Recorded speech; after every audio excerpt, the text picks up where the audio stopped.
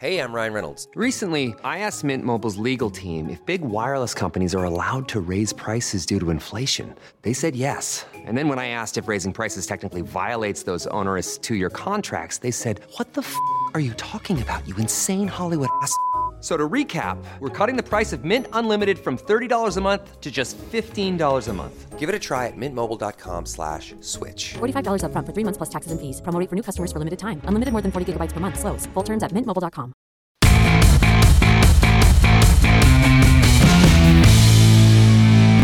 Welcome back to Season 5 of Comic Book Nation, the only show that does it all for geek culture and the official podcast of comicbook.com. I'm your host, Kofi Outlaw, and today I got the regular Comic Book Nation team. You already saw Matt Aguilar coming in hot. What's up? Still coming in hot and loud. All right. We got Janelle Wheeler coming in. Hello. Also hot. Miami, Also let's pretty hot. go. Okay. And hopefully Jamie Lovett's coming in at a normal volume my ears will take. Hi. There we go. There's some dulcet baritone tones. That's what I'm looking for, the dulcet tones of Jamie Lovett, who's joining us once again.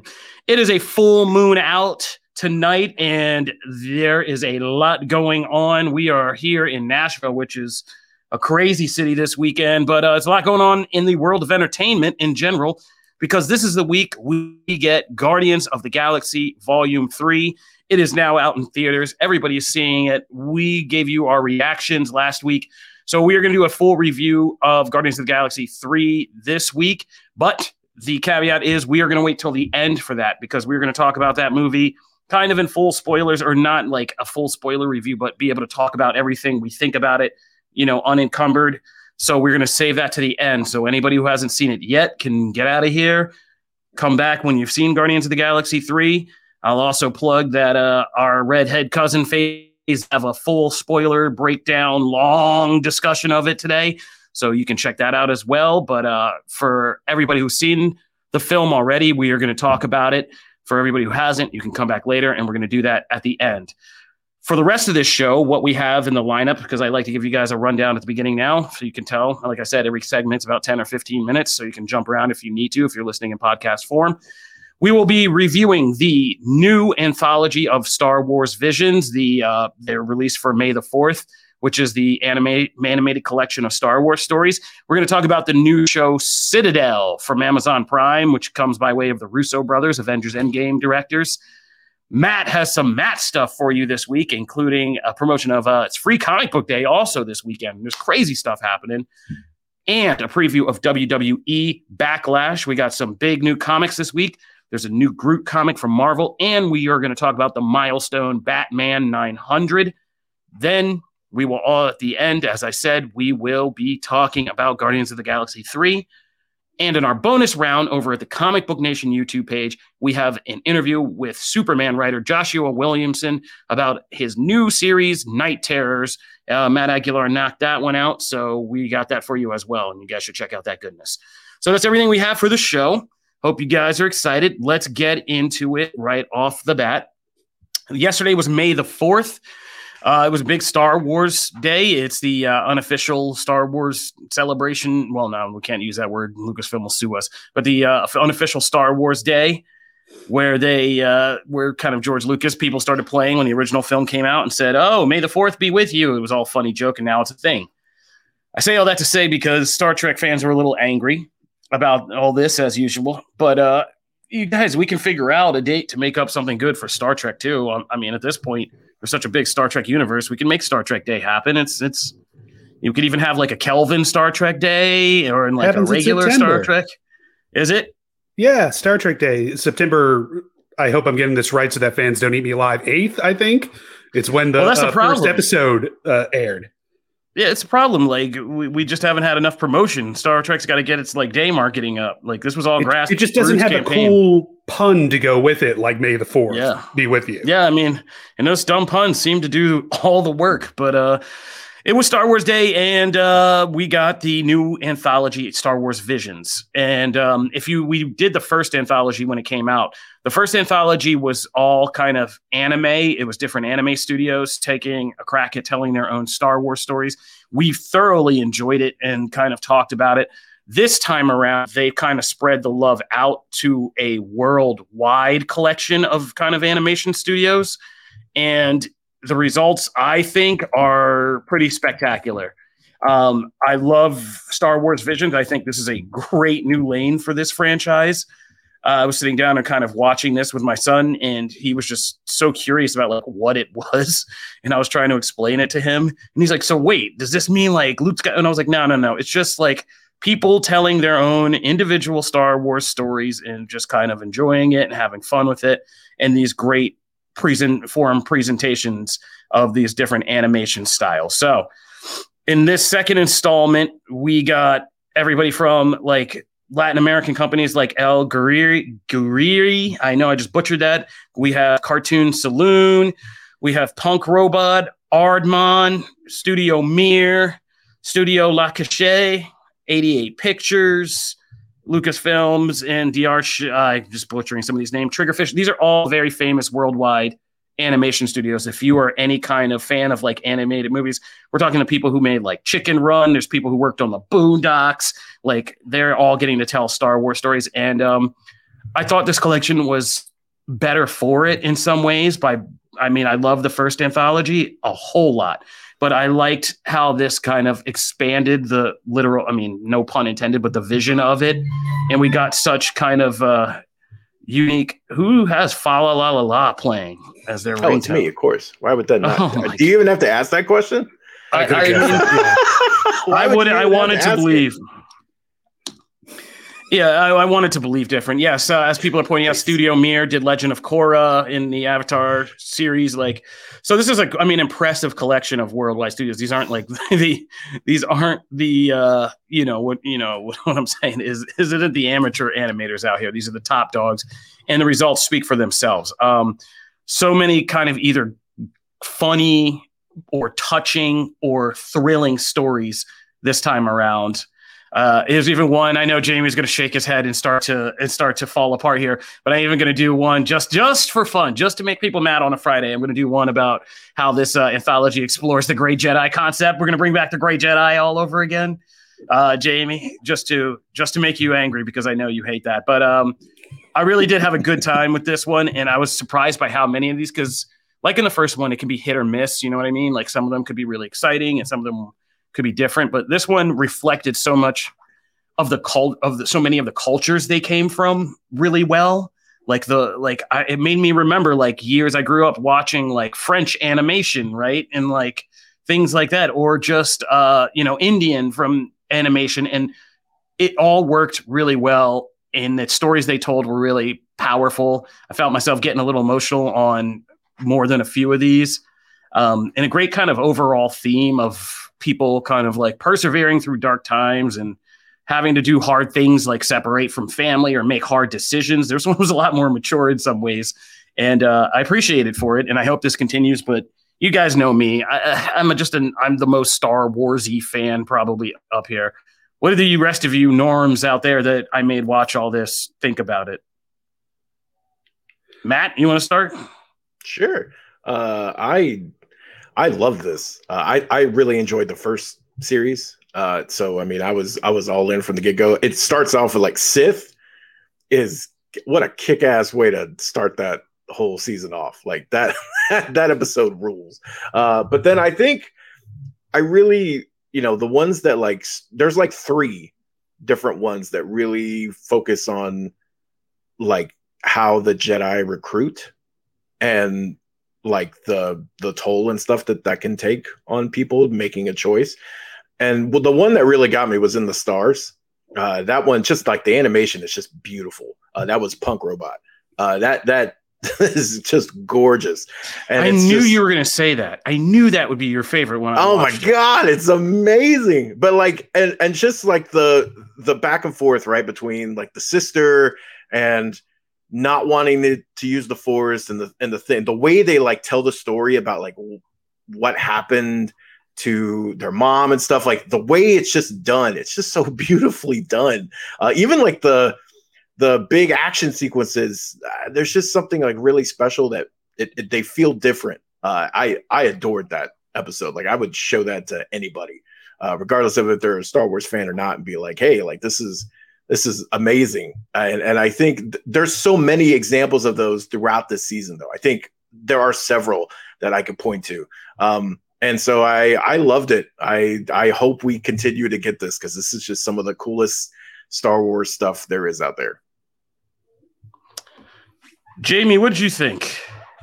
Oh, I love this. To speak to what, Matt was saying about even non-Star Wars fans liking this, my wife is like casually interested in Star Wars maybe, and she saw me watching the Cartoon Saloon episode, the second one, and just sat through the entire rest of the series with me because she instantly became hooked.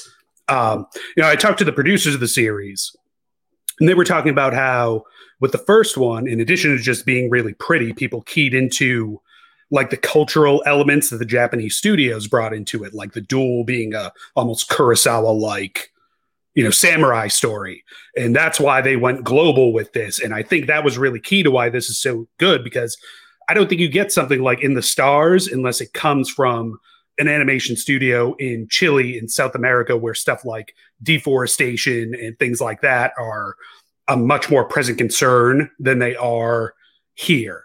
And you see that a lot. And I think it speaks to like the themes and the big, like, not the lore, but the like meanings underneath all the lore that George Lucas put into his original Star Wars stuff, that you filter it through all these different cultural lenses and it still resonates. There's still that, scrappy underdogs fighting against the Empire is like, that's a global thing that everyone can relate to.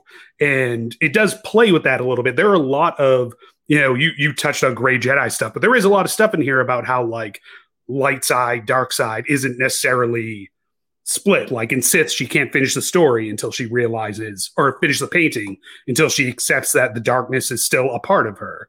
And you get the Studio Mirror episode where they're like light and dark aren't so, static. They change, they shift. And then you get the Cartoon Saloon one is, on one hand, it's a Banshee story, which is, it's an Irish studio. So that's a cultural touch point, but also it's basically like, it's Luke Skywalker's story if he got recruited by its Sith, right? And it makes you think about the dark side as being more like that little girl's not out for power. She just wants off of her backwoods planet the same way Luke Skywalker did. So it's both like, it gives me a lot of hope for the franchise's future because it makes you realize how much can still be done with these core themes and core ideas if creators are giving the license to imagine them through more personal lens. Like I love like what Dave Filoni has done, but he's mostly just tweaking and adjusting stuff that was already present from when George Lucas started the series. This shows what can be done if you let somebody just take those very primal elements in it and run wild with it. And that's really exciting to me. Yeah, I mean, Screecher was great because I was like, oh man, like I studied literature, as in school. And so I was like, oh yeah, there's all the staples of an Irish folklore in this and like how crazy that is to have in Star Wars and how good it was and how effective it was. But Janelle, we haven't come to you. You're always the measure because you're our most casual Star Wars fan. So I'm always curious about what you take away from any of this. Yeah, I mean, I feel like everybody has kind of said it perfectly, but I mean, let's just start with this. The trailer alone, if you're watching this trailer and any of it excites you, you're going to like this series. Because when I watched this, I had no clue. Kofi was like, hey, try to check out Visions if you can. And I threw it on and I could not stop watching. Like every single episode has something so special about it. It almost feels like magical to me. It's really, really, really good. And you're talking to someone who is not normally a big animation fan. And I'm also a casual Star Wars fan. And I would say like, this is one of my favorite things I've been watching recently. So I didn't make it all the way through, but I am just like, I'm loving this. And I feel like anyone who is a casual viewer could love this too, which so many of you just already said, but you kind of wrapped it up perfectly. And I am a fan and I like it. I'm going to be watching all of it. Yeah. As people are saying in the comments too, it shows you why representation. We have these debates all the time, but it's like, yeah, there is something different when you give it to people from these different cultures and backgrounds. And what's so nice about it in a way is it shows how far Star Wars has reached with its themes and touched people who have all these thoughts and ideas of what they want to, I think Damon Streams was kind of our fan. Damon was joking earlier of how to do a Star Wars, right? Like everybody has their idea of how to do a Star Wars, and these show some pretty epic ideas of how to do a Star Wars. And I hope this is a recruitment tool as well, like Lucasfilm figuring out how to, tap into some wider markets of storytellers for more than just these animated anthologies, but some bigger projects down the line. So yeah, I think we can all agree and say check out Star Wars Visions Anthology 1 and Anthology 2 if you haven't seen either of them. Definitely check out 2. I think it's more accessible in some ways because you don't have to be an anime fan, because anime kind of always can restrict some people. But check it out. It's on Disney Plus now, and it's a good time. And as Damon Stream said, yeah, there's also great room for spin-outs. And I think we're even getting one, like the Ronin got like a book or a comic, right, from the first anthology. Yeah, it did. I asked the producers about that. They said there's nothing in the works right now, but they do hope that they'll end up being able to do more multimedia tie-in stuff to the series. Oh, I would love to see even a team up of certain things if they ever got crazy. Like if Spider-Verse is going across, Spider-Verse is going to get so crazy.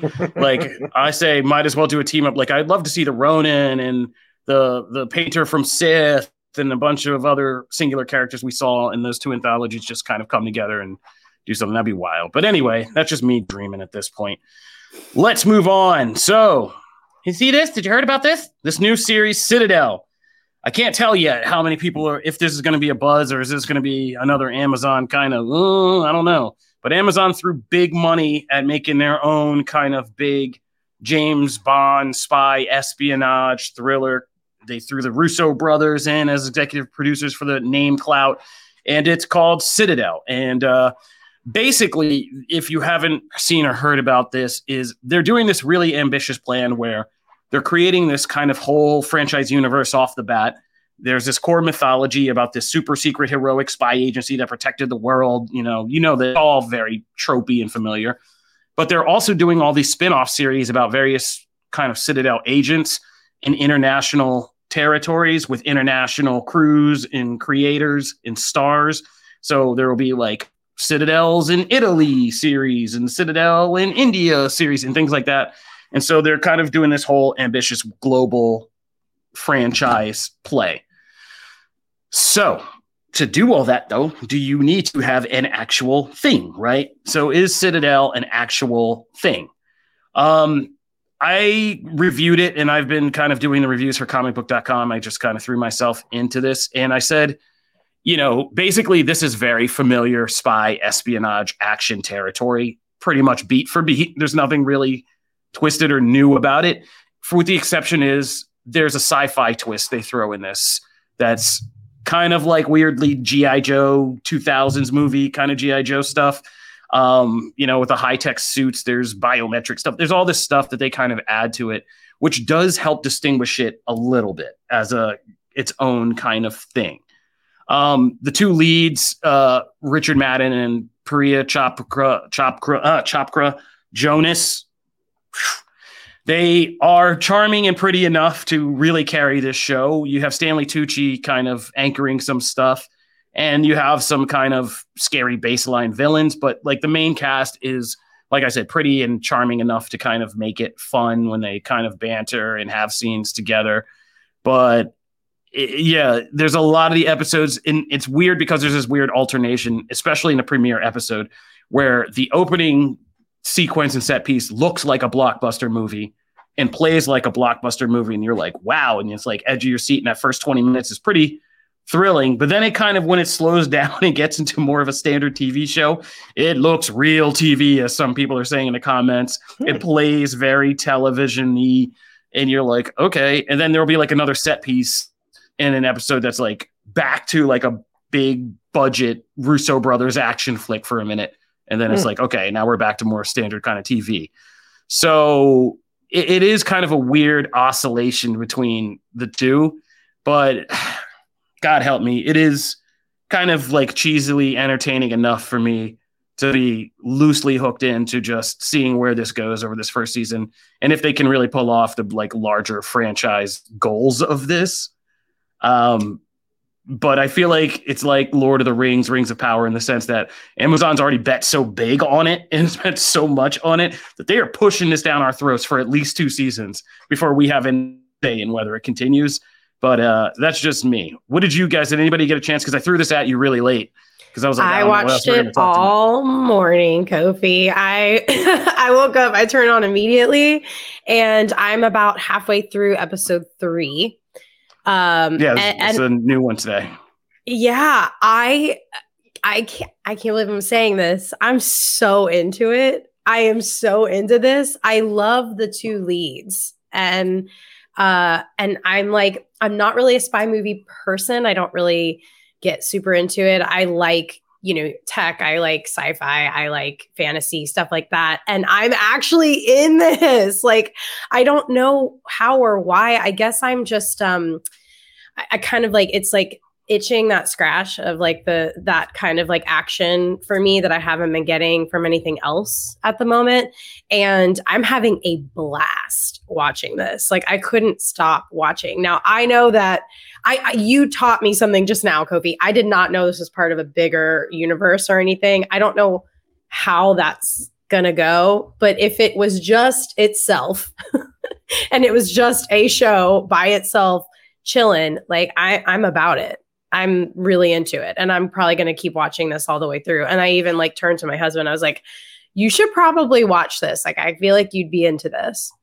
So, but I think I'm really forgiving or something. I don't know. Maybe I'm just like in one of those moods where I'm just like, I want more content again. And I'm just like, yes, more content. Like, I agree with you though, that I'm not as far as you. But I agree with you though, that like, for me, I think it's more, I'm kind of looking, like, I don't have a lot of spy espionage stuff right now, like just that I'm like really into or watching. So this does kind of scratch an itch. And I agree with a lot with Kofi. Like, there's not anything like revolutionary about it, but I like it. Like, that's okay. Like, I don't necessarily have to have that. There are some like Quantico vibes I get, obviously, with Priyanka, and I love that show. Stanley Tucci is great in anything. So I will kind of always give him the benefit of the doubt. I like it. Like, I wouldn't say it's like my favorite show ever, but it's like not appointment. It's like not appointment TV, but it is right. Like, every week you'll be like, oh yeah, on Sunday I should catch up with that or something. Yeah, and I enjoy it, as I leave, like, oh, that was cool. I like it, and I dig spy stuff. Like, also, I will say Russo brothers kind of have like The Gray Man also had some of this kind of, that ebb and flow. Like, there was a lot more money in that, obviously, but I mean, they also threw a lot of money at this. But like the set pieces, Russo's set pieces are pretty much always dope. Like, I enjoy the big stuff. So when the big things hit, they look cool and they get your attention. So I can kind of ignore some of the switch up, like, oh, hey, this is where most of the budget went. But that's okay, because that thing kicked while it was going. The Gray Man had some of that too. And I enjoyed that as well, and I'm looking forward to the sequel of that. So I gotta say, like, I think it kind of won me over a little bit. Yeah, I mean, there's even a big one this week in episode 3 that I was just like, you guys are crazy. When you do a set piece, like, it's just so over the top. You guys are like the inheritors of Michael Bayism. Like, it just goes on. Jamie, have you checked out Citadel at all? I haven't. Spy stuff's not really my thing, so I didn't even realize this came out this week. But let me tell you, it's been out for 2 weeks. Yeah, that's why I was like, oh yeah, we should probably tell people this is out. This footage we're running with all the deep fakes of the dead world leaders is not really whetting my appetite for it, I gotta say. Yeah, it's they are kind of doing, like, it's been standard so far, but and I'm not spoiling this, but the end of episode, like, kind of 2 and 3, you begin to learn that what you think is the established mythos is very different, and people are not all who you think they are, and they're beginning to shake up. And by episode 3, there's some like really big kind of reveals about like what is what and who is who, and what's actually going on in these gaps of memory that make it seem like they could actually build an interesting mystery mythos out of this and maybe give us something to write about. So that's why I'm sticking with this series for now. I will say this trailer, I don't like this trailer. Nobody did. Compared to what I've seen of the show, I'm like, this trailer does not. And it doesn't reflect it really well. Like the whole archival footage is like in no way part of the show. So it's kind of weird. It's just to sell the concept, but like you didn't need to do that. We all know what a heroic spy agency is. Just be like, G.I. Joe, like that. So we could have done that. But yeah. All right. We'll keep moving on. But Citadel is now on Amazon Prime Video. The first 3 episodes are out. It's been out for 2 weeks. And I'm so interested to see if this one lasts, and because they are banking on this literally and figuratively. All right. We can do a little Matt stuff, and then I think we'll take a break and come back and do comics and Guardians of the Galaxy 3. So, Matt, this is your moment. Shine. Well, it's Free Comic Book Day, everybody. Woo! Very excited. Man, a packed week, right? Because we got May the 4th and Free Comic Book Day. It's awesome for geeks. And happy Cinco de Mayo, everybody. That too, yes, very much. And happy Taylor Swift weekend. No. I left town for that. Way too far. Yeah, it's a Janet. Happy Janet F1 Jackson was in these weekend. streets. Yeah, Nashville's crazy. Janet Jackson was in these streets last night. Taylor Janet's Swift is awesome. out here. Taylor Swift is shutting down the streets today. I have to leave here soon. We have to get through this show. So I get out of here before Taylor Swift gets trapped here. in the studio all weekend. Yeah. That's true. It's a full moon. It's popping off this weekend, guys. A full moon. So there's a lot. Obviously, there's a ton of books out there. Your local comic stores, if you can.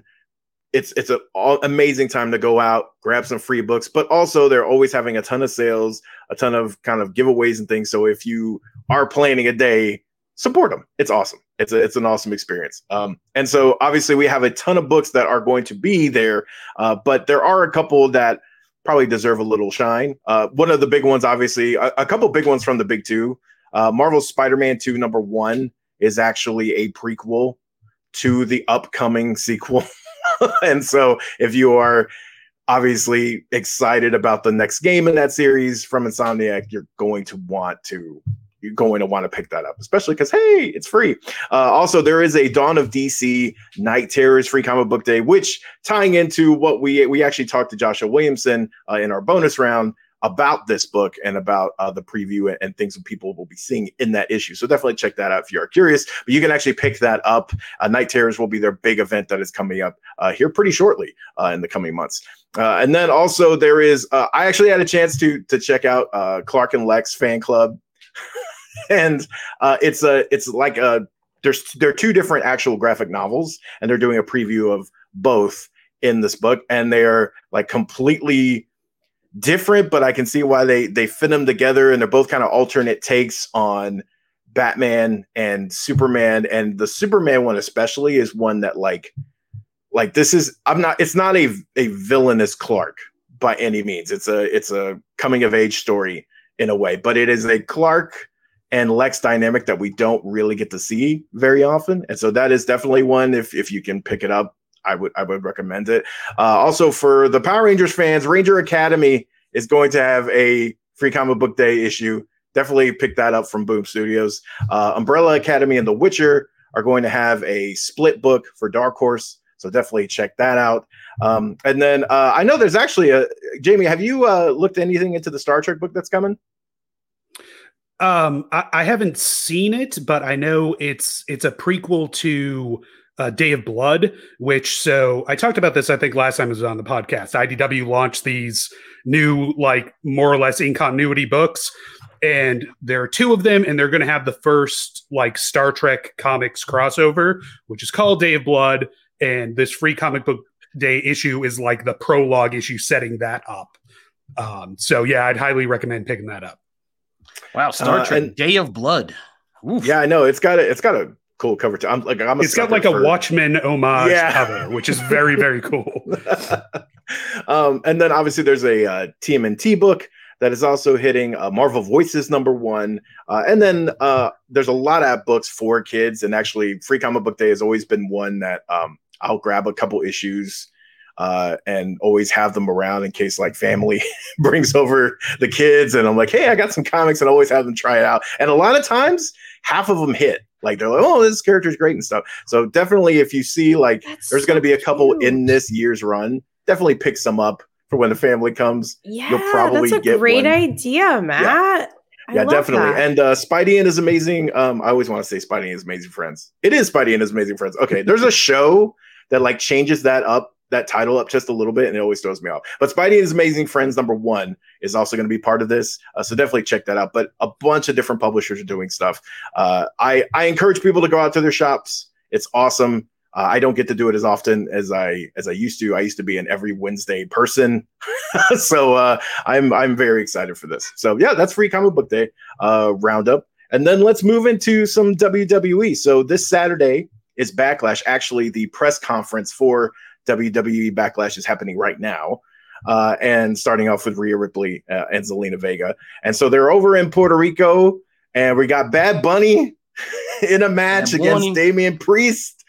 And we've also got, of course, the biggest match on the card, which is Cody Rhodes versus Brock Lesnar. That one is kind of, looked at as the first big step, big challenge in what many are hoping to be an eventual rematch against Roman Reigns.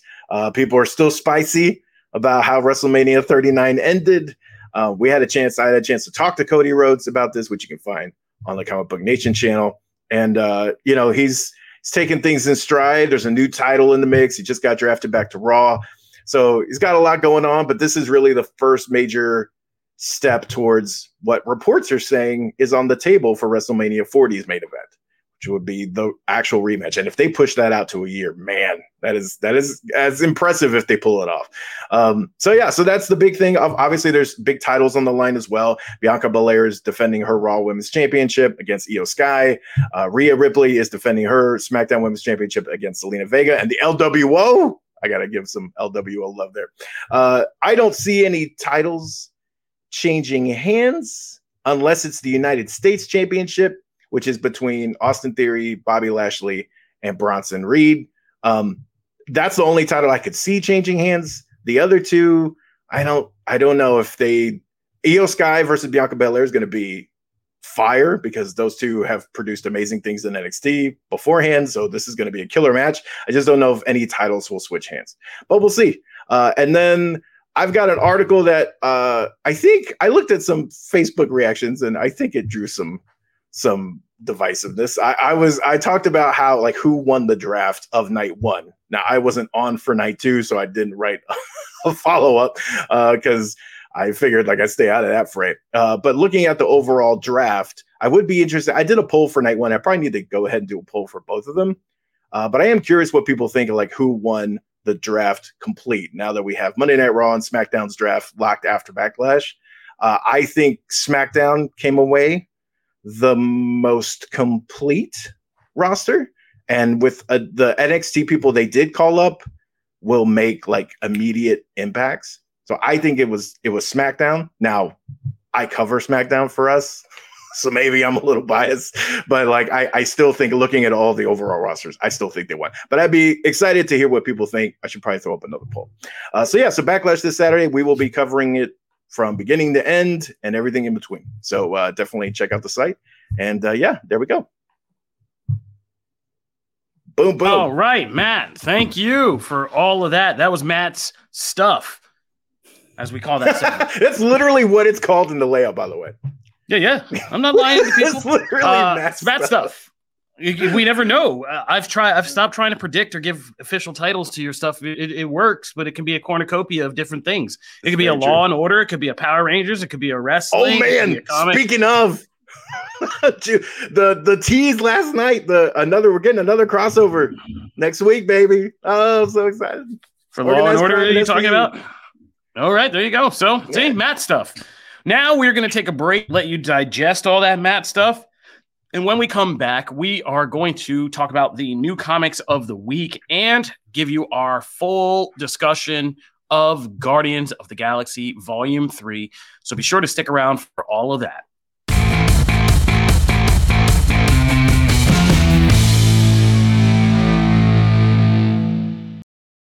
The national sales event is on at your Toyota dealer, making now the perfect time to get a great deal on a dependable new car. Like a legendary Camry, built for performance and available with all-wheel drive, you can count on your new Camry to get anywhere you need to go. And with available features like heated seats and a multimedia touchscreen, you can stay connected in comfort and style. Or check out an affordable and reliable Corolla with a trim for every lifestyle, from the hip and agile sedan to the sporty hatchback. There's a dependable Corolla built just for you. Plus, both Camrys and Corollas are available in hybrid models, so no matter your style, you can drive efficiently and affordably. And right now, your local Toyota dealer has more vehicles in stock and is making delivery on new vehicles almost every day. So visit your local Toyota dealer. And check out amazing national sales event deals on Camrys, Corollas, and more when you visit buyatoyota.com. Offers end April 1st. Toyota, let's go places.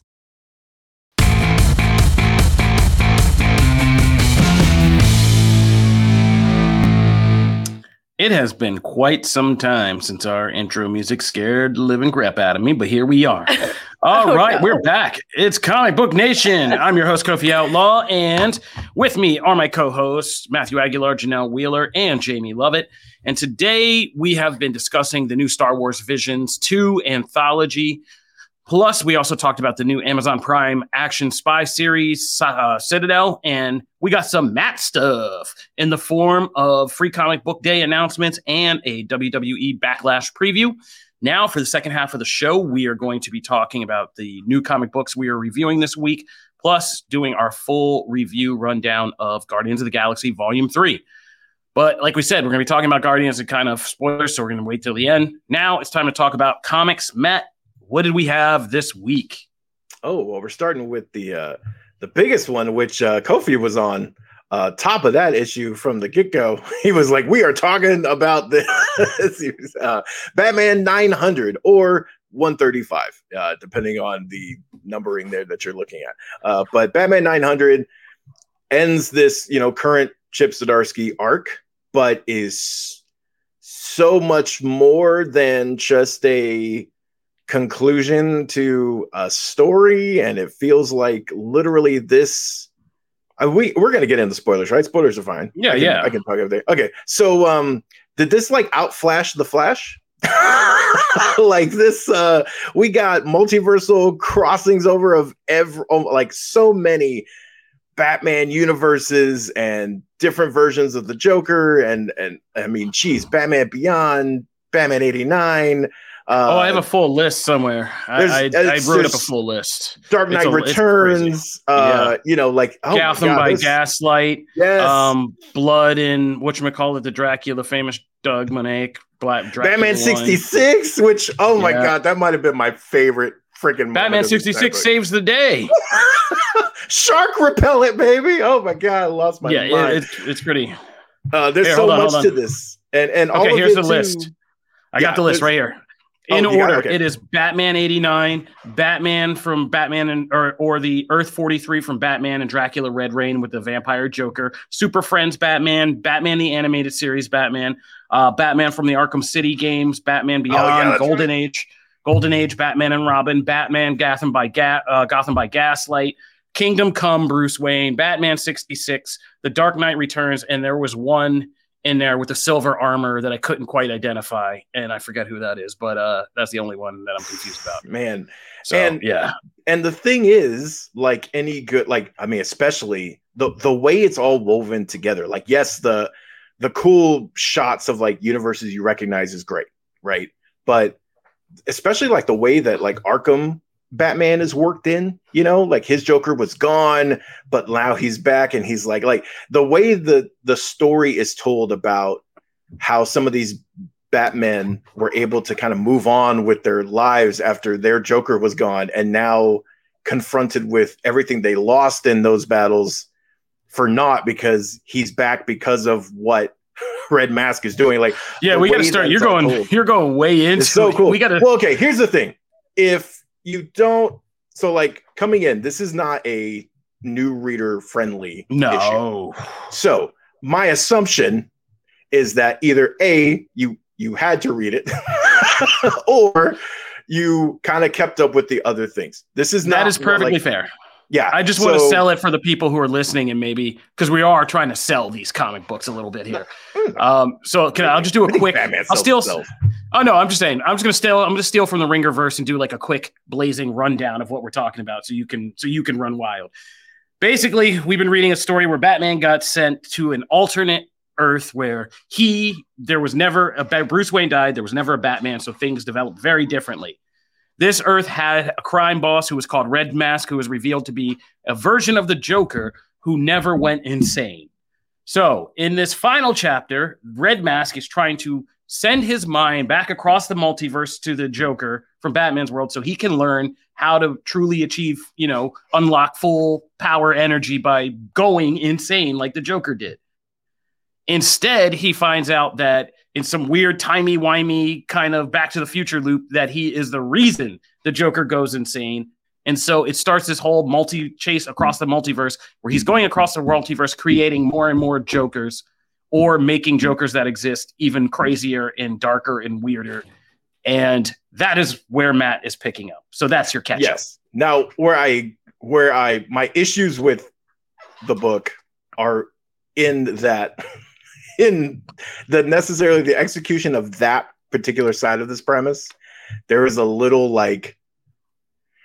it's a little clunky in how it gets from point to point. And there's also a part of me that's like, why the hell would he want, I still don't really understand or reconcile his actual reasoning for doing all this. There's still pieces of that don't really click for me. So that part I actually kind of but I can gloss over it if all the other parts work well. And so the things that we get to in it, I think pay off well. And I think I can overlook some of those things. And especially stuff they do towards the end here. So I think it's a big spectacle issue, but it's also trying to tell a really interesting personal story. And it also kind of subverts I like that they address the whole thing. We've seen the Batman is the real catalyst for villains. We've seen the evil starts with Batman, and I'm kind of tired of that, right? And I like that they subvert that a bit. And I like that they address it even. Batman references that in this issue. I dealt with that years ago. So I like that we don't do that and we don't repeat. There is a little clunkiness in how we get here, but I think the payoff is excellent. And I think it's an issue that even if you haven't been keeping up with it, you're going to be a little lost at times. You just are. But I think it's probably worth it because I think ultimately by the end, you'll be like, okay, I still dug that. I still liked what I saw. But it's a lot. And I'm curious. We didn't keep up with this issue to issue. I think we actually fell off after the second part to this story. So, what did you guys think of this overall? And was it worth it to you? I think this is my least favorite overall Chip Zdarsky story we've seen from Batman. I loved The Knight. We've gone on and on about that. Yeah, I liked Failsafe a whole lot because of how efficient that was in telling a good story that referenced both Bruce Wayne's personality, connected to Tower of Babel, a classic DC story that's all about Batman and the way he works and thinks, and subverted all of that with this android. And even brought in the Batman of Zur-En-Arrh that made that a little more interesting to show this character that persona had its history, had created this android, had done all this other stuff. And now we know from this issue's confusing as hell ending, but cool ending, that was all sowing seeds for something bigger that's coming about the Batman of Zur-En-Arrh and what he's been up to and what his real designs are and all of that. But, milestone issues tend to be these really kind of contemplative, reflective looks at a character in their journey and all of that and the years they've been through, because that's the point of it, right? Hey, we're at 900. What all did it take to get here and what have we been through and, all that. So you usually do have these, you usually have it be both the end of a story, and sometimes they get clunky and they do a lot of backup stories that are more reflective stories after you do the first action-packed thing you were looking for, and it's 25, 30 pages tops, and then the rest of the, 70 pages are just, reflective stories. But this one, I think it's ambitious that Zdarsky goes for a combination of these two things at once. like a Chris Nolan movie, almost like there are these heady kind of conceptual ideas we're exploring, but there is this base action we're following. This is essentially a cop robber chase across, and the policeman's after the crook, but there's all these other kind of heady sci-fi high concepts laid on top of it. So it very much is a Chris Nolan movie, and like a Chris Nolan movie, it's usually it's kind of an oil vinegar balance that slides around and looks pretty, but when you start to examine some of it, because I had to write spin outs for this, and it was trying to explain this when I was trying to like convey it in just the written word was just like absurd. And I had to go back and look at the issue very carefully and get like all the terminology points I needed to stick on that people would understand and be like, okay, this is what's happening. But it is this kind of larger concept of who Batman is and the Joker relationship. And we've seen that examined so many ways, but this is a different way of doing it. Some people are already kind of getting mad because the Joker, for all those people who love the Joker, is not explained and doesn't have the reason for being the Joker. This now is probably the most comic booky version of how the Joker became the Joker, which is a guy from another multiverse invaded his mind and drove him insane, and then made a bunch of other Jokers do the same thing across the multiverse. So that's pretty wild and out there. I'm going to be interested to see how people react to that over time, or how long that gets to sit as a official kind of canonized version of this story. And it doesn't help us with all the other Jokers that have been running around DC in the last couple of years. I mean, we've had the 3 Jokers. We have 2 different Jokers and the Man Who Stopped Laughing right now. On the East Coast, West Coast Joker, we got like it's getting a little out of hand with the Joker stuff. But I think it was cool of seeing the cool parts for me, and this issue had a lot of highlights, were seeing Batman working with other Batmen and seeing them all be like smart enough to be like, okay, this is crazy, but I do understand what's happening there. Like, there's none of that, like, who are you and where you come from? They're like, oh, yeah, you're me from somewhere else. I love the Batman pitching in and helping him. Like, who is it? Dark Knight Returns Batman builds him another hand. Yeah. Adam West gives him the utility belt because he's like, Batman's got to have a utility belt. And you can almost hear it in his voice. Good. Such a good movie. There's an ending. Yeah. There's an ending to this at the end of the multiverse that makes no damn sense. I can't explain it to this moment. Like, they reach the end of the multiverse and then there's Joker sharks, and it's all just a setup for Batman to save the day using, bat shark repellent from the stupid 66 movie that Chip Zdarsky obviously loves, and we all love. That was a classic movie. And wants to fit in somewhere and make that cool. I know, it was great. I watched that a million times, but yes. If you're hearing this, we're talking about Joker sharks. That is a thing in this book. This book is wild. Like, one of the most wild books I think I've ever read. And there's even something that's like breaking the internet with an awesome Batman Robin moment that is just melting people's hearts. And Tim Drake even gets a moment to shine in this.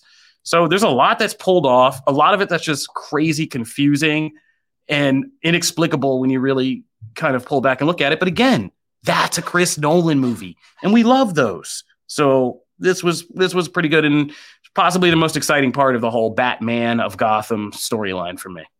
So Janelle, I know at one point you were a little burned out on Batman, and then this issue gives you like 9,000 of them. So how are you feeling? How are you feeling about this? Okay. Mixed emotions, because this is clearly like a very special issue. Like, this is really like undeniably incredible, but I am confused. Like you said, some people may be a little confused. There were definitely moments of sheer confusion. Like, do not know what's happening. How did this happen? I don't understand. But the overall feeling is I'm so glad I experienced this. And I'm good on Batman again for about like, a month here. I'm good on Batman. Like this, I got my Batman fill, but like I am glad I read it. I am. I just, I honestly am like kind of like mad at myself for not knowing all of these different versions because I don't know if I could truly appreciate it the way that some people really, really could. Obviously, like I recognize some of the most mainstream, like I'm getting TV Batman and like all of these, like clearly, but I know like that dude with the spikes on his face, like, or like the really scary one. If you go down to the bottom of this, there's this like really scary looking Batman creature thing. I don't know what it is. Like, I kind of wish I knew all of these Batman. So I don't know. It's like a double-edged sword, Matt. It's so hard for me to say because like I want to know all these Batman, but I'm also kind of burned out on Batman. So I don't know. It's weird. It's like a bittersweet emotion. But I am glad you guys had me read it. I also couldn't find it. I was like searching it. I'm like, Matt, legacy numbering. I was like, what is this? I can't find 900. I was like, I put 900 in, not even thinking that it was labeled 135. It's so funny. So I was like, oh yeah. Okay, but I'm this legacy number's getting out of control. It's how Jamie, I learned. Did you have a chance to look at this or no? No, I didn't get a chance to read this. I did I'm glad we spoiled it all for you. No, it's fine. I did a classic me thing where I was really excited. I started reading this new run of Batman with Zdarsky and the current Detective Comics run. And then when I realized they were both like clearly referencing and building on what Grant Morrison did in their run, I was like, I should go back and reread all of that before I read this. Oh, God. So I went and got like all 3 of the omnibuses, which are amazing.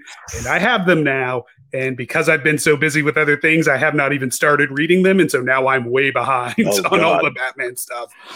So I played myself, basically. So we'll see you next year. Congratulations. Right. Yeah, we'll have you on the show next year when you finish all of it and you're up to, fingers crossed. We'll move real quick into our other one. I just want to say shout out Pup Dog Comics for some funny comments. Yes. The Batman who laughs is just what real billionaires look like when no one's looking. Oh, also, man. we heard you like Batman, so we put Batman in your Batman, so you can Batman while you Batman. That's a top tier comment. Top tier comment of the week. Thank you, Pup Dog Comments. All right, moving right along, Matt. Yeah, we're moving into Groot. Groot number 1. This one, obviously, Guardians is here. Makes sense that we get a Guardians related project. I've been a little. I mean, we talked about Guardians actually 2 weeks ago, last week. About their new ongoing. So, I mean, it makes sense while this is hitting. I saw Dan Abnett and my ears perked up because I will pretty much read anything that Dan Abnett does. And also, especially if it is Guardians related, because that is when I fell in love with Guardians. So I wanted to see, and it doesn't hurt that there's Marvel, there's Kree. Okay, like you're really speaking Matt's language here. And I enjoyed this issue a lot, actually. I didn't really know what to expect of it, and it's not really the Groot book. I don't know. Right there. No, full stop. There you go. Yeah, it's not really a Groot book. There you go. Oh. It's not really a Groot book. It's a Marvel book. It's a Kree book, and it has Groot in it. And so for that, it's interesting, but it's not bad either. I know this is probably coming off as like I didn't like it. Like I did, but I just did not. It wasn't at all what I expected, and it wasn't really the book it seems to be pitched to be. So I'm curious to see if like Groot actually becomes a bigger part in other issues. Otherwise, it really should have been labeled Marvel the book instead of Groot the book. What did you guys think? I'm kind of with you. Like, it started interestingly enough looking at Planet X and seeing, because this is a Groot origin story about how he first became like a hero. And they are retconning and tying in things like Marvel and Jan Rog and Yondar's in the next issue. And so they're throwing in these familiar characters to explain how Groot became Groot. But like you say, the book takes first issues, like we always say on the show, are very important. And this one takes such a sudden shift because you could do a Groot book that is mostly pictures and action and like one of those Marvel silent issues, but with, I Am Groot thrown in. And so that's how it kind of begins. It's like Teef, and I don't think I ever realized that their names were just like parts of plants with G thrown in front. I don't think I've ever put that together until this book. So I was today years old that I realized it's just G root and like there's like G leaf and gleef and other people. And I was like, okay. So I'm dumb. But moving right along. I'm having this moment right now, Kofi. If not for you. That's because they're real G's. Pub Dog Comics is going to make me lose. Anyway, yeah. So this is, so it shifts, and it is interesting to see like a kind of early Marvel and his early relationship with Jan Rugg. But it's like at the same time, is that what I signed up for? Right. And is that what I'm coming here for? And it's like, I feel like James Gunn has stamped something on the Guardians so firmly that now Marvel Comics constantly feels like they need to recreate that somehow. So like we're getting a Star-Lord, even though there is no Star-Lord. We just have Marvel kind of playing that role of like /Rocket /Star-Lord person who's trying to talk to Groot and is kind of a bumbling planner in this one. He nearly blows everybody up to save things. So it's kind of a weird thing. And I hope they just in further issues really just leaning into this being a Groot book in making it that, and just even if you have to have more appearances and cameos to make him interact with people, I hope we get like into it, because I think there are some interesting things you could do with this character. Even if you just were using limited dialogue, there's plenty of visual action and stuff you can still do. Absolutely. Janelle, what do you think? The reaction says it all, even though I can't hear you. Yeah. Well, I'm so interested in where this is going to go. It's so hard to even really like review this, because you're completely correct. It's not Groot's story yet. But I do have full faith that it will pan out. Like I love these stories, kind of like telling you how, like an origin story. I love an origin story, especially as like kind of a noob in reading comics, because there are many questions. Like I have no idea how Groot became our hero Groot. Like so I feel like there's a need for it, at least for me. But yeah, obviously, like I don't know where it's going. I also am not very familiar with Marvel. So that's good for me too, to understand this character. So I feel like it's just it means something different from me. And I am actually really happy that I got to read it. And I am hoping to continue to read them, because I do want to know where this is going, like really bad. Also, I just want to like hold these little baby creatures. And it is so heart-wrenching between this and then the Supergirl, like these little things having their families or homes being ripped away. Like it's just hurting my soul. It's very hard for me. Do me a favor, Janelle Wheeler. Yeah. Film us a reel when you come out of Guardians of the Galaxy Volume 3. I'm so scared. I am so scared. I just want to just curious. Just want to see. I haven't been able to watch this yet. So I just, my birthday's on Monday and I'm like, I just got to get back to Nashville so I could go see Guardians of the Galaxy. But please don't spoil it for me, guys. I'm not, but I just want to see how you feel. So make sure you do us like a live reaction when you come out. We'd love to see that. Fans would love to see that. Great. All right. I'm sorry, Matt, you were about to say something? Oh, yeah, just quick mentions. Moon Knight number 23 is a fantastic Moon Knight Venom team up that I didn't know I needed, but I did. Ooh, and that book ruled. Radiant Black 24, if you've been keeping up with Radiant Black, it's an excellent series, but they actually did something really cool at the end of this one. And so there's a way to essentially vote on who will continue with the mantle of Radiant Black moving forward. And it's literally in the hands of fans. And, that's obviously something that votes in comics go back a ways. This one hopefully will be less dramatic than the last one, but this is super cool. And then Mighty Morphin Power Rangers Teenage Mutant Ninja Turtles number 5 was the finale of that series. Just ridiculous fun, but also left things a little open-ended. So maybe there's a third. Hey, ho ho. So maybe you should go read that just in case. But yeah, lots of cool comics this week, and that is comics. Matt showed no love, but I'll show some love to Carnage Reigns with our boy Miles Morales going up against Cletus Cassidy, who's gone full Freddy Krueger Nightmare on Elm Street, which was an interesting thing to see. That was another interesting developing comics this week, and that was a pretty brutal issue with Miles and Matt Gargett Scorpion going up against Cletus Cassidy and his new Extrembiote powers, which are pretty gnarly. like I said, he's gone full Freddy Krueger, which is interesting. So cool. That's comics. And now is the part where half of you can get out of here if you're watching the live stream and you haven't seen Guardians of the Galaxy 3 yet. Janelle, that includes you if you want. I'm going to watch you guys spoilers. On mute. Okay, we're going to talk full spoilers about Guardians of the Galaxy 3. We're not going out to spoil everything, but we're going to talk about the film, honestly.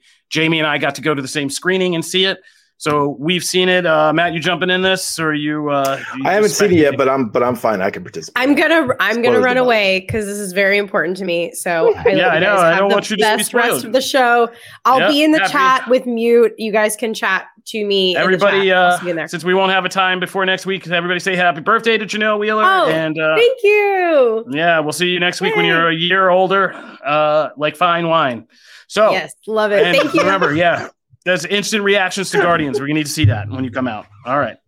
So, she has no idea what she's in for. Now that she's gone, she has no idea what she's in for. Poor Janelle, you sweet summer child. It's, if you are attached to fuzzy things, this is not the movie for you.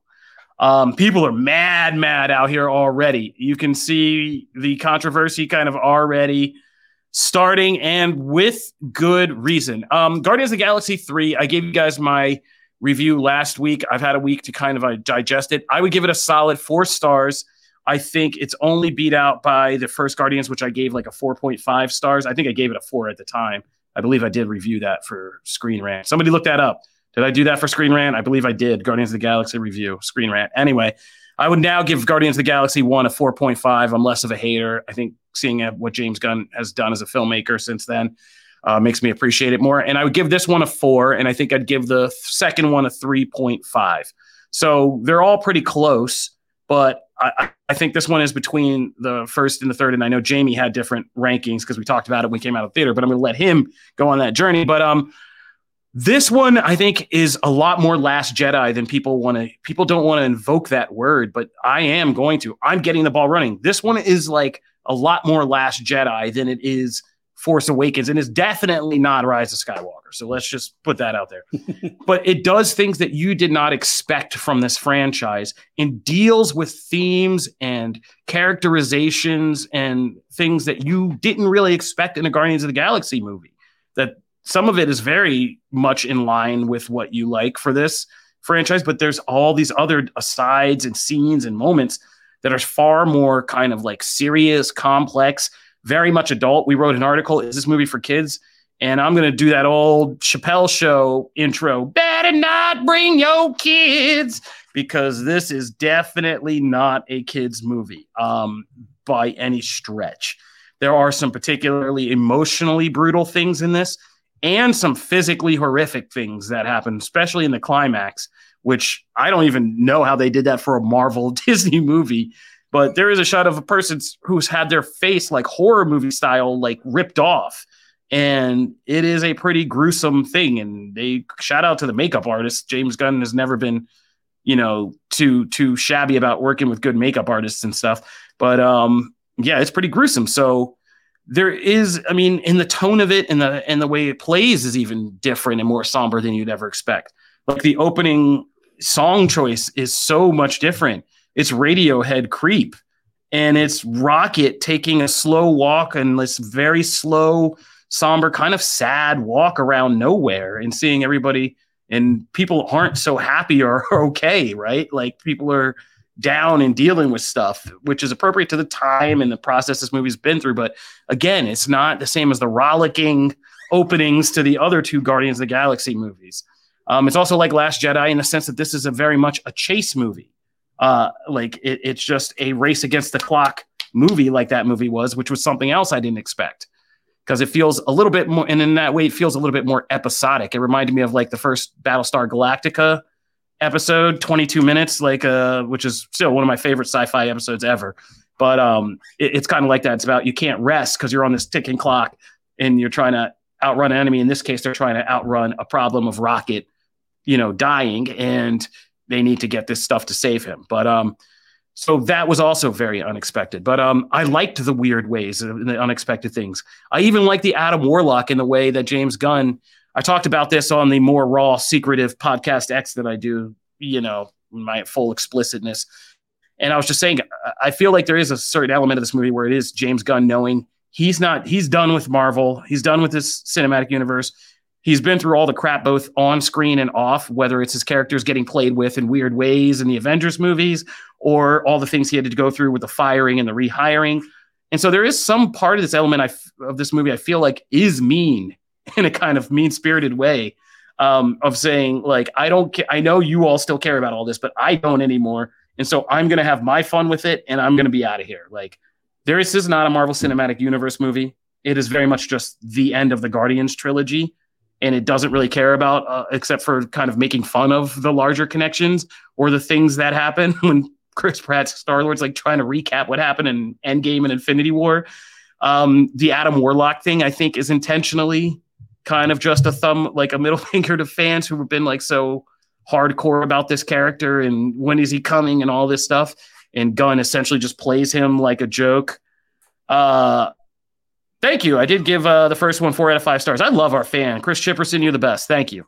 So I'm remembering things still semi-correctly. But yeah, and so there's a lot of this that I think is just James Gunn blowing up his own Marvel status in a way and just doing what he wants, and to the point where he's dropping F-bombs.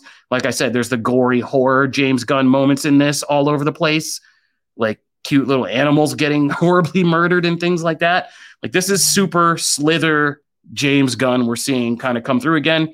And I enjoyed it that this is in some ways the most James Gunn of these movies. And I think that makes it something that I'll go back years later and keep watching this particular one and enjoying it. That said, there are some throwaway things. It is very indulgent, like in time and some of the sequences and set pieces they go through to essentially just go on this kind of quest. And yeah, I still overall don't know if I'm cool with like where the Marvel Cinematic Universe is going in the multiverse saga, because none of this seems to connect. And this movie now puts a lot more weight on both Secret Invasion and the Marvels about like, what are we doing on the cosmic side? And does Marvel actually have like a cosmic universe vision and plan? Because I was discussing it with my old buddies from the Screen Rant crew, and I was like, we've been doing this. We were kind of reflecting about when we started covering this movie, when Guardians 1 was in development, and getting excited by like, this is it, Marvel Cosmic, Thor, Guardians. It's like, it's all happening in phase 2, Thor, the Dark World, Guardians. And it just feels like Marvel has shown us like little set pieces of alien worlds or ships or this thing, but the larger kind of cosmic of it all and the connections or something that could lead to like an annihilation event or something feels so far off still. And even with the High Evolutionary in this movie, it doesn't. They give you throwaway lines that James Gunn is, obligated to say, like, oh, High Evolutionary created X, Y, and Z species, including the Sovereign. Bet you didn't know that. Oh, I also created these people. Bet you didn't know that. But it doesn't really factor in or matter into the larger cosmic sense, or whatever big upheavals are coming with the Skrulls and the Kree and post-blip cosmos. Like, none of these movies, not Thor, Love and Thunder, not this movie, none of them have really kind of done that. So I'm still wondering, because we all thought like in this next phase with the multiverse of it all, there was going to be like a big cosmic element and a big Earth element. And it's just like the cosmic stuff still feels so small to me. So that's my other criticism. I've gone on at length. Jamie, what did you think? I mean, I like this movie a lot. I think some of the things you're talking about actually are why I liked it. I like that it doesn't seem to care one bit about the rest of the MCU. One of the things I disliked actually was that, it has to deal with Infinity War and Endgame because Gamora is essentially a different character in this movie. That bugged me a little bit, but other than that, I like this because it's a mix of you're out in space with all this cool cosmic alien stuff, but it's a really intimate story. It's about these characters. The Guardians movies might be the only Marvel movies that actually make me feel something beyond like, wow, that was cool. Beyond like simple, like blockbuster level, awe and spectacle, that kind of thing. You're right. It's got a really different tone. That opening scene, I watched the other movies before I watched this one. that opening scene feels like a deliberate contrast to, Groot dancing around at the beginning of Guardians 2. And I like that this feels like an ending. The ending gives context to everything else that came before. I like Rocket's arc, that he, is coming to terms with himself, that he's becoming the hero of his story. I also, one of my favorite subplots, it's barely commented on, but just Rocket coming to enjoy Peter Quill's music is one of my favorite things, because that's how friendship works. Like, you get to know somebody and you get to start appreciating their taste in music. And you don't see that a lot in these superhero movies, because usually it's like, we are friends because we are comrades in arms who have battled the Chitauri or whatever. And this isn't that. This is just they got to know each other and he realized, oh, this Earth music is actually pretty cool. So I like that a lot. I had my I feel like the Adam Warlock, my take on that was less antagonistic and more like, it feels like he was an idea he had for a different version of what this movie was going to be that changed by the time he actually got around to making this movie. And then he couldn't, you can't take Adam Warlock out because you teased it in the second movie. So he feels a little like a vestigial, the vestigial, there we go, limb to me. I don't know how I knew that. I just blanked there for a minute.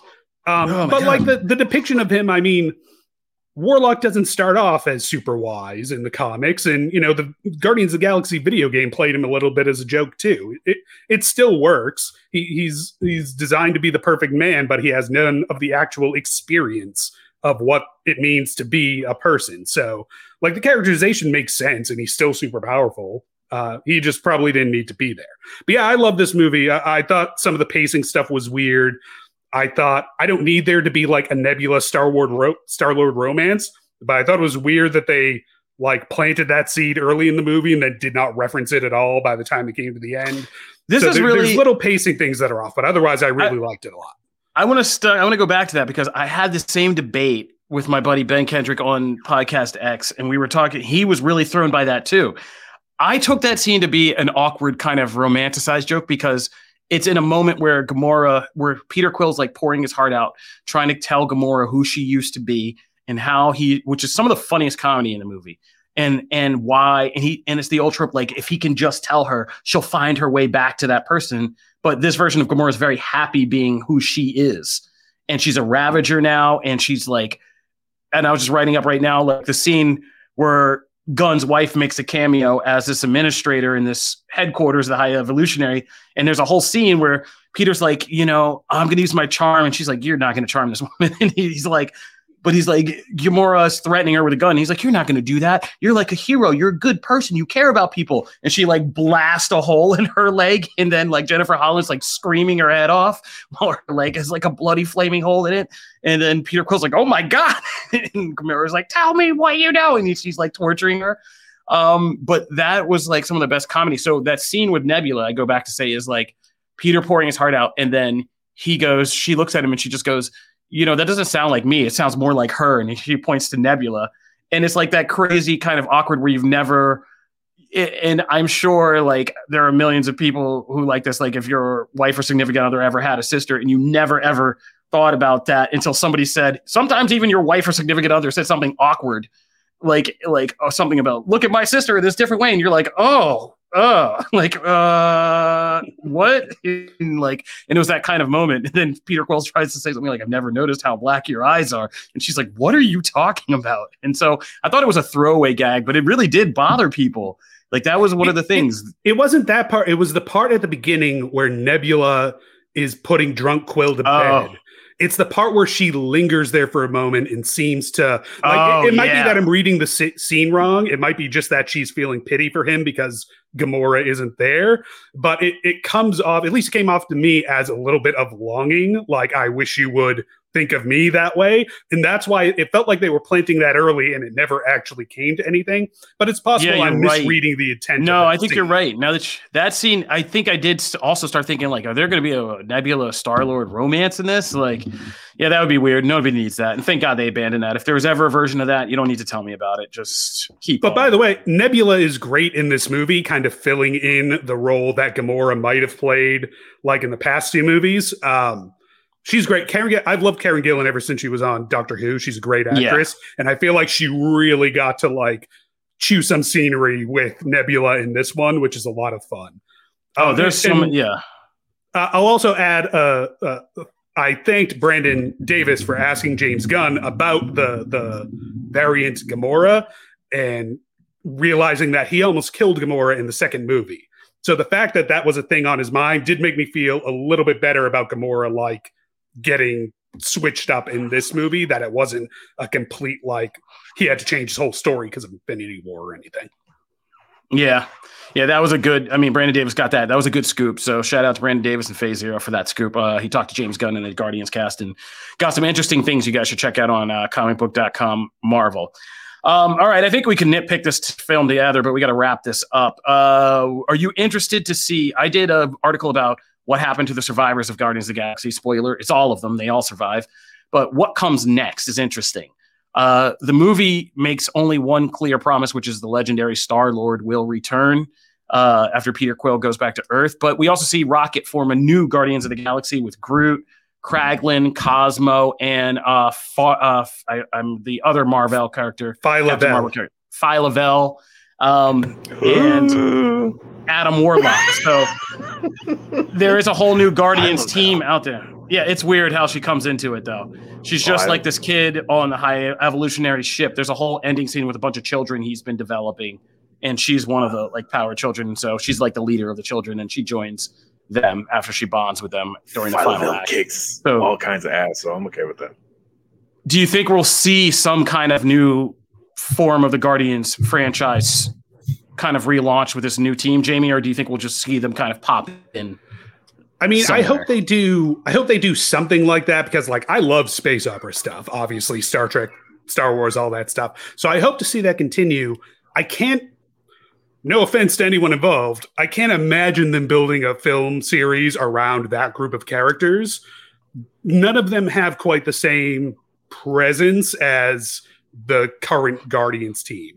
Bradley Cooper does a great job as Rocket, but he'd be working with a dog, a CGI dog, a CGI tree, a child actress. It's fine, and I expect that they will show up in places, but I doubt we'll see a movie built around them. I'm not really like, if I were to pick a spin-off movie from this, Star-Lord would have been like way down on the list, but I guess that's fine. It's going to be weird if he's actually just like not in space or whatever.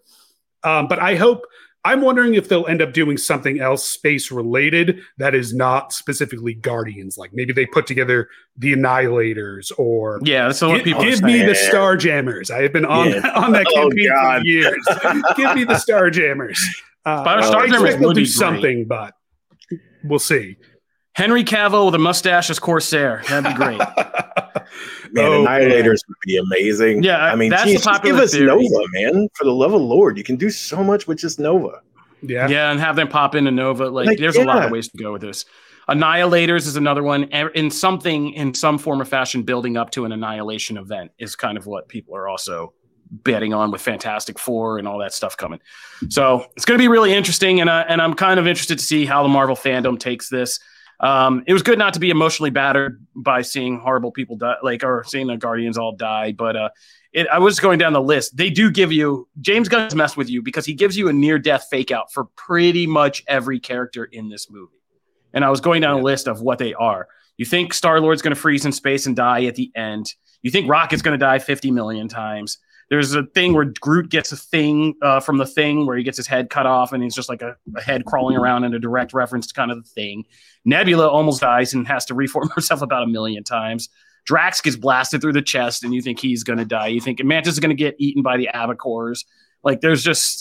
He just straight up messes with you that every one of these characters at one point in the movie. Gamora nearly gets strangled out by War Pig and you're like, oh, she's going to die. And then Adam Warlock comes flying in.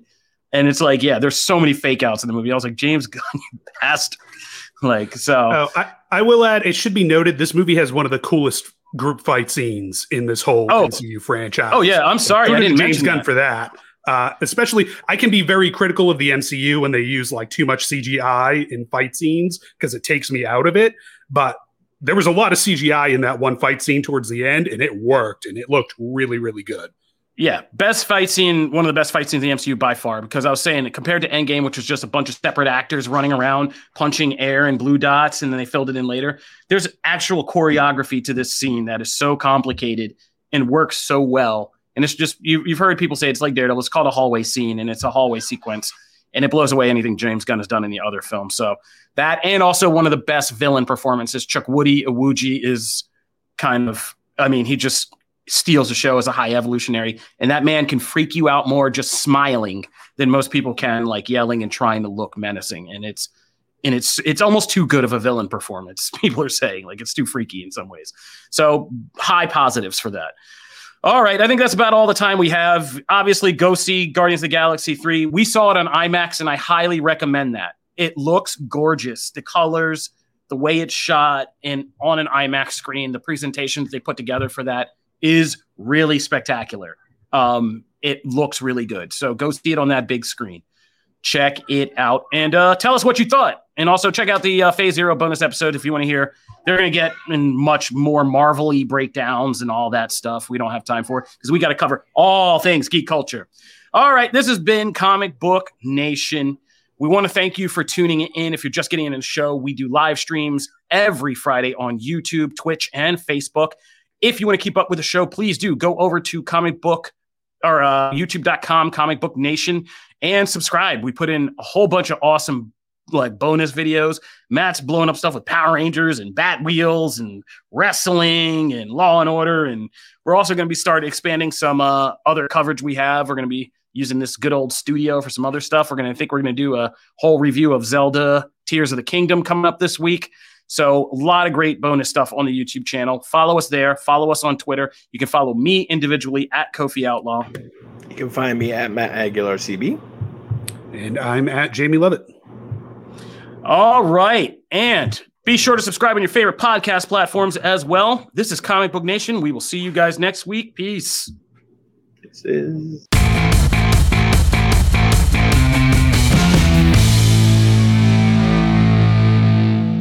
Celebrate and save at Ashley's Anniversary Sale. With Hot Buys, your choice of colors starting at just $3.99. Ashley Sleep mattresses starting at $2.50. Plus, receive a free adjustable base with select mattress purchases. And shop top mattress brands like Stearns & Foster, Tempur-Pedic, Purple, and Beautyrest Black with 60-month special financing. Only at Ashley. Subject to credit approval. No minimum purchase required. Minimum monthly payment, down payment, tax, and delivery may be required. See store for details.